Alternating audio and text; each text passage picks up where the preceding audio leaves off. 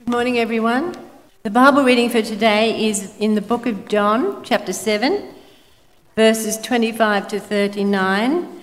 And in the Pew Bible, it's on page 867. So the book of John, chapter 7, 25 to 39 in the Pew Bible, it's on page 867. And Matt has asked me to introduce this reading by saying that this passage is set in the middle of a scene in Jerusalem. Previously in chapter 7, Jesus has gone to the Festival of Tabernacles and has been teaching the crowd and leaders in the temple. So we pick up the story from verse 25, which says, "At that point, some of the people of Jerusalem began to ask, 'Isn't this the man they are trying to kill? Here he is speaking publicly, and they are not saying a word to him. Have the authorities really concluded that he is the Messiah? But we know where this man is from. When the Messiah comes, no one will know where he is from.' Then Jesus, still teaching in the temple courts, cried out, 'Yes, you know me, and you know where I'm from. I am not here on my own authority, but he who sent me is true. You do not know him, but I know him, because I am from him, and he sent me.' At this they tried to seize him, but no one laid a hand on him, because his hour had not yet come. Still, many of the crowd believed in him. They said, 'When the Messiah comes, will he perform more signs than this man?' The Pharisees heard the crowd whispering such things about him. Then the chief priests and the Pharisees sent temple guards to arrest him. Jesus said, 'I am with you for only a short time, and then I am going to the one who sent me. You will look for me, but you will not find me, and where I am, you cannot come.' The Jews said to one another, 'Where does this man intend to go that we cannot find him? Will he go where our people live, scattered among the Greeks, and teach the Greeks? What did he mean when he said, "You will look for me, but you will not find me, and where I am, you cannot come"?' On the last and greatest day of the festival, Jesus stood and said in a loud voice, 'Let anyone who is thirsty come to me and drink. Whoever believes in me, as Scripture has said, rivers of living water will flow from within them.' By this he meant the Spirit, whom those who believed in him were later to receive. Up to that time, the Spirit had not been given, since Jesus had not yet been glorified." May the word of God bless our lives in our hearts. Thank you. Well, good morning, everybody. It's wonderful to sit. Oh, this is so nice. Hearing some feedback. I often am preaching in the evening service, and it's dead silent for anything like that. So it's lovely to hear some feedback. But it is good to be with you this morning. We're going to trek through this part of John chapter 7. I do encourage you to have it in front of you. Our particular focus is going to be in Jesus' words, his invitation at the end, but that is obviously set in the middle of that chapter. It's a beautiful invitation, and we're at the beginning of the year, and I don't know how you're feeling. There's so many things that could be going on for you. I've just come back from a holiday, and so in some way I should be feeling really refreshed. I don't feel that refreshed at all, but I had a wonderful time off. Others of you have gone back to work, loving that. Some are frustrated. Maybe it's a season of great hope into 2023. We're a mixed crowd, right? Let alone where we stand before Jesus. We can be in all sorts of places regarding that. And Jesus, he's speaking to a mixed crowd. And he's going to speak to people who are in all sorts of different places regarding him and speak to their very need, the very needs of their soul. So I'm going to pray, and then we're going to dig into what Jesus has to say to us this morning. Our good and our gracious God, together we thank you for your word. We thank you that even though it's written centuries ago, written through humans, but your word, we ask that by your Spirit, you work in and through us today. May my words be yours. Shape us more into the likeness of Jesus. In his name we ask. Amen. So it's April 2015, and there's a young man named Temba Tamang. He's from Kathmandu, Nepal. He goes about his standard business of the day. But in April of 2015, there's a huge earthquake. Shatters so many of the buildings around, levels the one that he is in, that he's gone to for the majority of his life. He's entombed within some concrete pillars and slabs. He's there without any water. He's there without any food. He's alive, but he's entombed. And you can imagine if you're in that point of your life, hopeless, sure, absolutely. But the air gets staler and staler. And as that happens, your mouth gets drier and drier. Now, he has a jar of ghee, which I know no idea what that is, but ghee is like a form of purified butter that he can use. He keeps himself alive with it.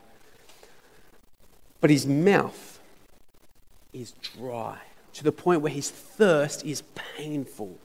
You imagine you haven't drunk water or anything for a little while and your mouth gets pained. He's been in there now for 4 days. The pain in his mouth is excruciating. The rescuers get to him. They bring him out. Cut to the end there.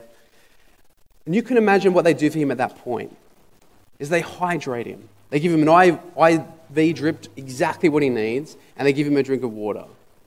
You imagine a drink of water in that moment.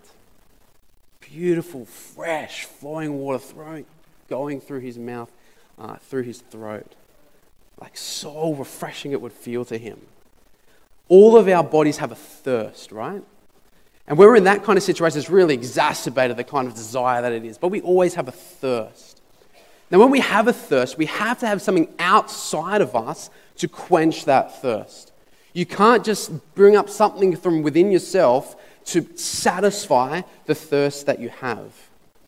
In the case of water, water is life. Without water, we die. Now, in this story that Jesus is talking about in the Gospel of John, he talks about this desire that we have for a physical thirst, but takes it to a new level. Talk about the thirst of our souls, the thirst of like our being, our inner being, the place of longing that we have, the place of like where our desires are, our deepest, richest needs, some things that we can't even articulate within ourselves. And he's saying, I've come to bring you life. I'm going to satisfy that need. That's a big claim for sure. Now, we're in the middle of the Gospel of John, in the middle of chapter 7. So to give you a very quick kind of context of what we've jumped into, is that Jesus has come, Jesus being the Word, come into being, and he is displayed as someone who brings light and life. He is the light. He is the life of the world. To a dark and a dead world, that's what Jesus brings. That's who he is. Now, that message, and him being the Son of God, has caused a huge mixed response. Some people are loving him for that. They're following him. They're keen. Other people are like, I'm not so sure, Jesus. I'm willing to hear you out. Other people are full extreme of hating him. Everything in between. The same message, and it's caused such mixed response. Now, the literal setting is the Festival of Tabernacles. To us, that probably means next to nothing. That's okay. You think of like a big festival. We've had New Year's Eve. It's a celebration. That's going on in Jerusalem. It's not New Year's Eve, but they're celebrating provision. Provision in the sense of the harvest, their food, God providing for them. But also because it's tabernacles, they're referring back to the time of Exodus, wandering through the wilderness, where God provides for them, where God gives them what they need. So they're praising God and they're seeking the provision that he can give. Now, I won't go into the detail, but they're using a lot of symbolism regarding water. Water is on the mind. It's what they're literally doing. Now, Jesus, he's not doing miracles here. He's not healing people. He's done that before. He would do it again. But he's doing a lot of teaching. But the way that John, our author, has written it, it's not the content of the teaching which is on display, but the response to the teaching. Particularly the response to Jesus' identity and what that means. Jesus' central claim is that he is the one who is sent by God. Sent by God. It's going on again and again in John. He says in verse 16, we didn't have this read before, but I'll read it for you. He says, my teaching is not my own. It comes from the one who sent me. We know that the one who sent him is God the Father. That's happened throughout John before. So Jesus is claiming, I'm from God. No one else is, just me. You want to know God? You want to know the way to life? I'm from him. In other parts, he's saying, I am literally the Son of God, purposely sent from him for you. Now that confuses people. Confuses them. They're a bit divided on what's going on here. And so that's when we get to our reading. And it said, people were confused. Like, isn't this the man that they're trying to kill? But he doesn't look like the Messiah. In verse 27, we know where he comes from. They know he's from Nazareth. When you think Jesus, and then you go, he doesn't fit my categories. This kind of Jesus guy that people talk about, he doesn't seem to fit the kind of Savior, the Messiah that I think he should be. And so people are questioning him. And then Jesus' response at that point is this. Yes, you know me. I'm reading in verse 28. Yes, you know me. You know where I'm from. I'm not here on my own authority, but he who sent me is true. You do not know him, but I know him because I'm from him and he sent me. Now that's a cutting word. To people who think they know the way to God, to people who think they know the way to life, what the right way to go about things is. And Jesus is saying, no, you don't. I am that person. Now imagine the tension in that place. You imagine some of your friends, your work colleagues, maybe yourself, and you hear that kind of statement. That causes tension, right? It causes this kind of angst. It causes a stir. Verse 30 through to 32, we get such this polarizing picture. Verse 30, people are trying to seize him, but people can't lay a hand on him. Basically, they want to get him out of there. We don't want any more of this Jesus guy. Get him off stage. 31, many believed in him. People, okay, this Jesus, I'm going to pursue him more. I'm going to follow him and see what he's more about. Then you get 32, the Pharisees, the leaders. They're hearing the whispers, hearing the murmurs, they're jealous. They want to arrest him because they want to kill him. It's mixed. Some love him, some dismiss him, some hate him. You fast forward to our life today, that's the kind of world we live in. We live in a world where some people are, perhaps like many of us, we're following after him. We're keen. Others are intrigued. Some are dismissing, some to the point of hating who he is. So can I ask us as this morning here, middle of January, where are you standing with Jesus? What is your response? Just your kind of gut reaction, your maybe intellectual reaction to him, your body. What is your soul reacting to Jesus? Where are you standing with him? What kind of emotions does it evoke? Is it dismissing? Is it to the point of hating? And if you're hating on Jesus and you're here, welcome. That's an incredible step to make. These words for Jesus are for you as much as it is for anybody else. Perhaps you've gone cold to him. Beginning of the year, reflecting, and maybe you've gone a bit apathetic. Maybe he's intriguing you. Maybe you are dead set following him and you want to know more. The invitation of Jesus that he's about to give is to all of that. No matter where you are in your relationship, where you stand with Jesus, you love him, you hate him, you're indifferent. He extends this loving hand of invitation to you. Jesus, he stands up and he says these words which are his that I'll repeat to a divided crowd. Some who love him, some who hate him.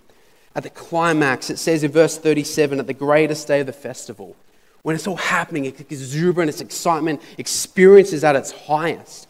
They're looking for provision, they're doing it with water. He stands up and he says, anyone who is thirsty, come to me and drink. For whoever believes in me, as Scripture has said, rivers of living water will flow from within them. Now, what a beautiful, rich, but super ambiguous statement. Oh, what is Jesus talking about?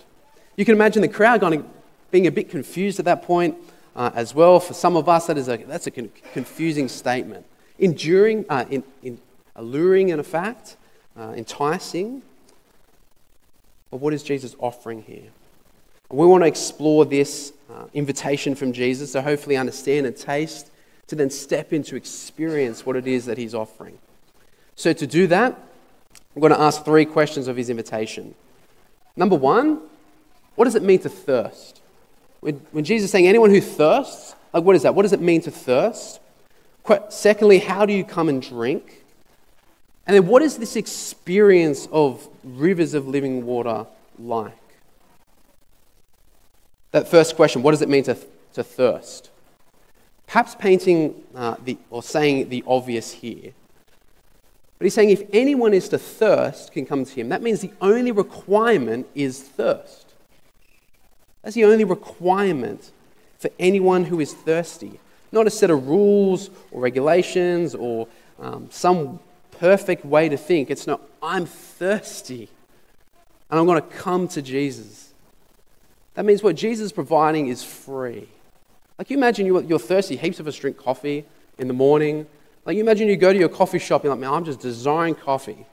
And they hand you a coffee for free to satisfy that thirst that you have, that desire. That is, in a way, what Jesus is doing. It's a gracious gift. What it also means is that our human soul has a thirst. Steph actually alluded to this before, and it's a quote by John Piper. Maybe it's by Steph, who knows? He said this: when you go without water, your body gets thirsty. When you go without God, your soul gets thirsty. Your body is made to live on water, but your soul is made to live on God. And can I say, that is such an important thing to know about yourself. We're so much like more than our body. We are our body. We're mind, soul. We're this integrated, complex being that we are. But we are made in the image of God. You're more than muscles and sinews and ligaments and neuron pathways in your brain. You are those things. But you are made in the image of God. And He knows what we need. Our souls thirst for Him. And just as your body needs water, so your soul thirsts for God. And Jesus is saying, what I can provide is going to quench that thirst. To help remind you of this, so a practice which I try to adopt, and I have been doing, is that when you drink water, right, you're satisfying your thirst, literally. But you can say, when you literally drink water, as my body needs water, so my soul needs God, right? That was actually really good. But as I feel that, so my soul needs God. Physically reminding myself that my soul needs Jesus. So to summarize that, the water is free, our souls have a thirst, and Jesus can satisfy that thirst. That brings us to the second question we're asking of Jesus' invitation. He says, come to me and drink. So how do we come to Him and drink? What does this mean? What does it mean to come and drink? Now, let me offer two observations about that. The first thing is that what we drink is Jesus. That might sound a bit strange, but what we're consuming, what we're using what is transforming us is Jesus. Jesus is what we need. It's not something that we go and find. It's not in something that even Jesus goes and finds and gives to us. No, it is Him. Literally Jesus. He gives Himself. Now that also means the satisfaction to our soul cannot be found anywhere else. Cannot be found anywhere else other than in Jesus. Now we can try to do that though.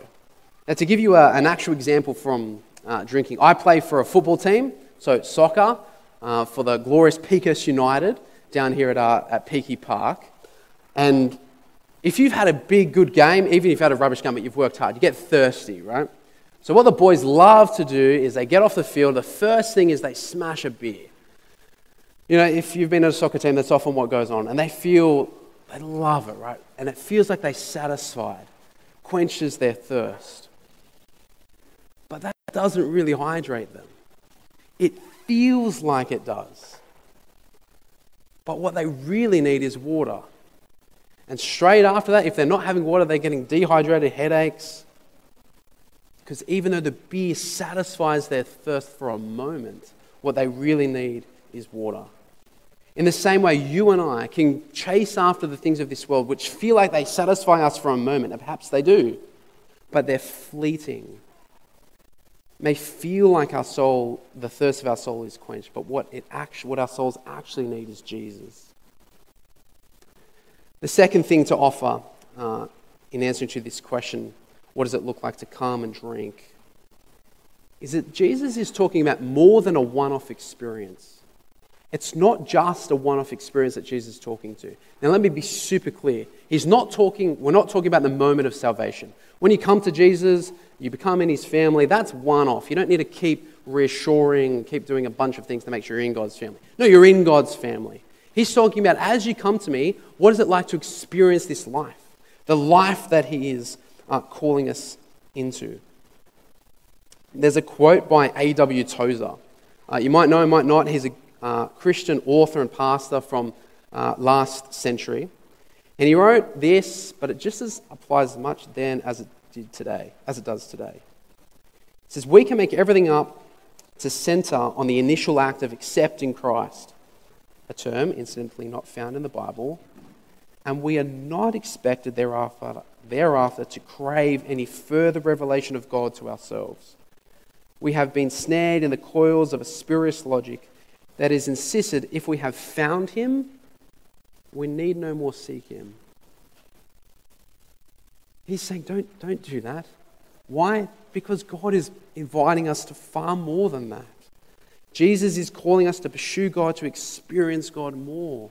With our soul, with our mind, to actually have deep relationship with him, to live for him, with him, for his purposes in this world into eternity. And to experience the joy, experience it. And the fulfillment and relationship that is found in him. It's not just enough to have, well, it is enough to have the right ideas. That's a good thing. We need to have the right ideas about who God is. But it's got to propel us into something. Propel us into following him and to experiencing the relationship that he offers us in him. So I just had my 9th wedding anniversary, and we went out with my wife Elizabeth to a restaurant. And imagine, like any of you, if you go to a restaurant which is slightly fancier than what you're used to doing, you get out the menu and you start looking at it and you go, oh, what's that? I wonder what this is. You start talking about it. You're wondering, oh, wonder what this will taste like, what that'll taste like. You look next to you and you go, oh, that looks good. Should I get that? And then you decide, oh, we're going to get this. Right? You call the waiter or waitress across, order it. Now imagine at that point, Elizabeth and I said, this is going to be wonderful. And then walk out. It would seem ridiculous. Like that would be absolutely ludicrous. No one in the right mind would do that. Friends, I have been guilty of doing that exact same thing with God. I have been guilty of just talking about the right stuff, maybe reading the right stuff, but it just remaining that. Just talking about it like it's on a menu at a restaurant and then walking out, not actually living, experiencing, doing what it is that God has called us to. Friends, we don't want to be like that. The purpose of eating, right, is sustenance and pleasure. But the purpose of engaging with Jesus is sustenance, life, and is joy. To then propel us on the mission that he has sent us on to bring him glory. That is why that we come to church. That is why we read his word. That's why we gather with one another. On about his glory, experiencing relationship with him, inviting others into that space. So to summarize this point, coming to Jesus and drinking, Jesus is the only one who can satisfy our thirst. And that coming to Jesus and drinking, experiencing the life that he offers is not just a one-off experience. It's a continuous invitation into life. That brings us to the third part of Jesus' invitation, where he talks about these rivers of living water. But what does it mean to experience these rivers of living water going through you? Now, to understand that, we do need to read the next verse, which is that John, the author, makes a helpful comment that what Jesus means is that this is by the Holy Spirit who is to come later. The Holy Spirit comes and is within us. Comes, begins to transform us. But what that means, to give you really quick theology, Father, Son, Spirit are one. So if the Holy Spirit is within you, that is like all of God is within you. Is the person of the Spirit. What that means is the river maker is within you. If you're a Christian, you're a follower of Jesus. The river maker. Flowing through you, intimate relationship with God, satisfaction, fulfillment can flow. Now, the Old Testament, it said the scriptures here are being fulfilled. The Old Testament has actually abundant ways that you could look at this. There's two verses in particular which I think are quite helpful from Isaiah. There's so many of them, but in God's words to the people before Jesus has come, in anticipation of him, he says, "Come, all who are thirsty, come to the waters. You who have no money, come, buy and eat. You who have no money, come buy and eat. Come buy wine and milk without money, without cost. Why spend your money on what not is bread and your labor on what does not satisfy? Listen to me and eat what is good, and you will delight in the richest of fare." And then again, a couple chapters later, in 58 verse 11, he says, "The Lord will guide you always. He will satisfy your needs in the sun-scorched land and will strengthen your frame. And you will be like a well-watered garden, like a spring whose waters never fail." Jesus is saying those kind of things, they're being fulfilled in me. This is what he gives his people. This is what he gives his followers. Life that continues to transform. That's his invitation. That's his invitation, remember, to a very mixed crowd. People that are following him through to people that are hating on him.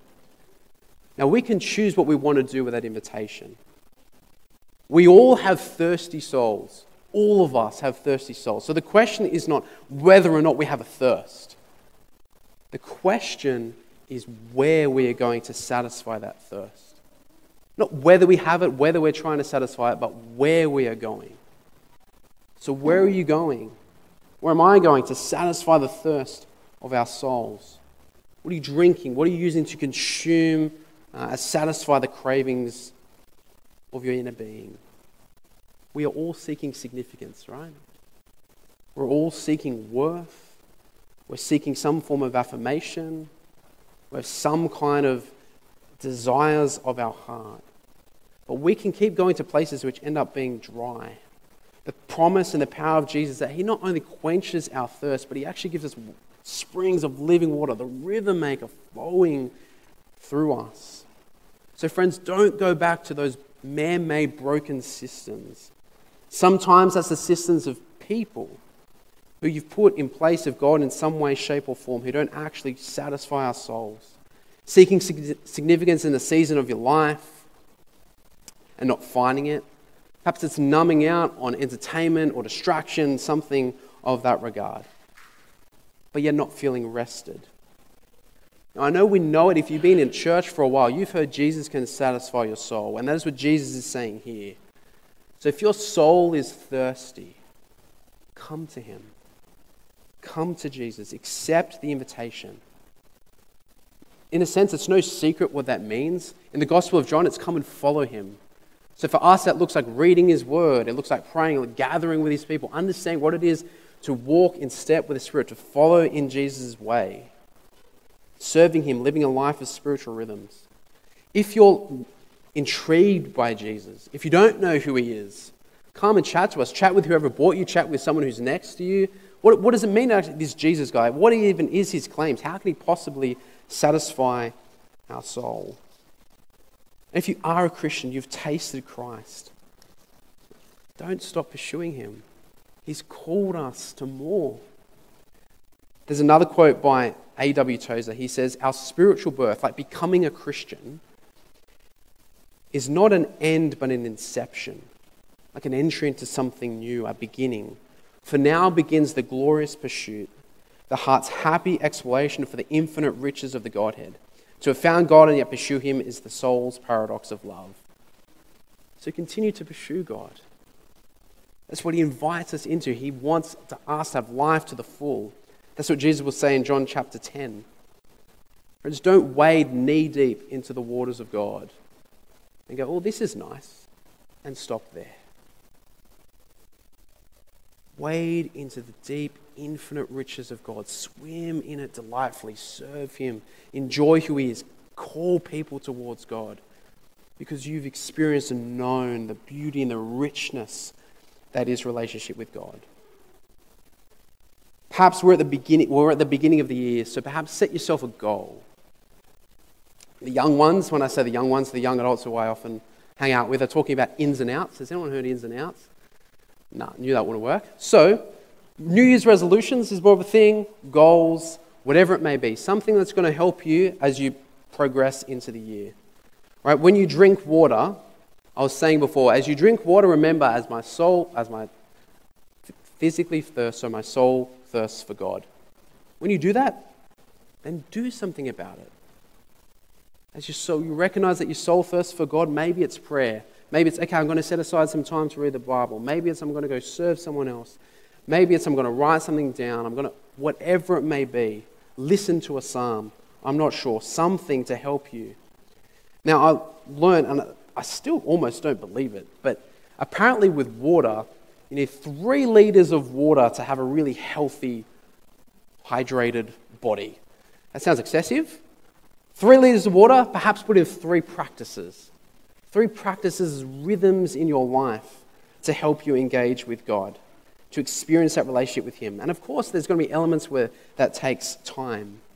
It can be the Bible reading plan, investing in growing in a relational prayer with God. Like, cut the Christianese, just be honest. And I know that's hard, because when you're honest with God, that's very interrogating. But that's where the life is. Honest prayer. Many of you are older and wiser than me, have walked the Christian life longer, and I've got a bit of a bookshelf of Christian books that I love to read I never have. I imagine you have that too.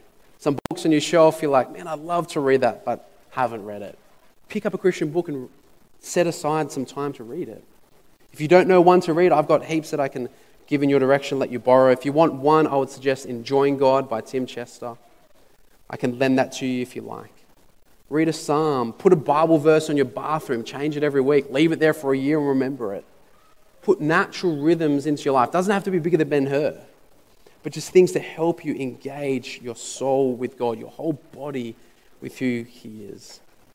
My brothers and sisters, friends, people who don't follow Jesus, people who are interested, hear the words of Jesus this morning. Words that are going to a divided crowd, a mixed crowd. He stands up and He says, let anyone who is thirsty come to me and drink. Whoever believes in me, as Scripture has said, rivers of living water will flow through within them. Satisfaction to your very being. That's Jesus' invitation to us. Let me pray for us this morning. Father, we thank you that you sent Jesus. And Jesus, we thank you that you bring satisfaction to our life. You are concerned with our eternity completely, and we thank you so much that you've taken us and you invite us from death into life. And we look forward to you coming again. But we don't need to wait just for that moment to experience a part of relationship with you. And so we ask that you help us to come to you and drink, to experience the life that you offer us. And by your Holy Spirit, may we walk in step with you. May you get all the glory. And we ask this in Jesus' name. Amen.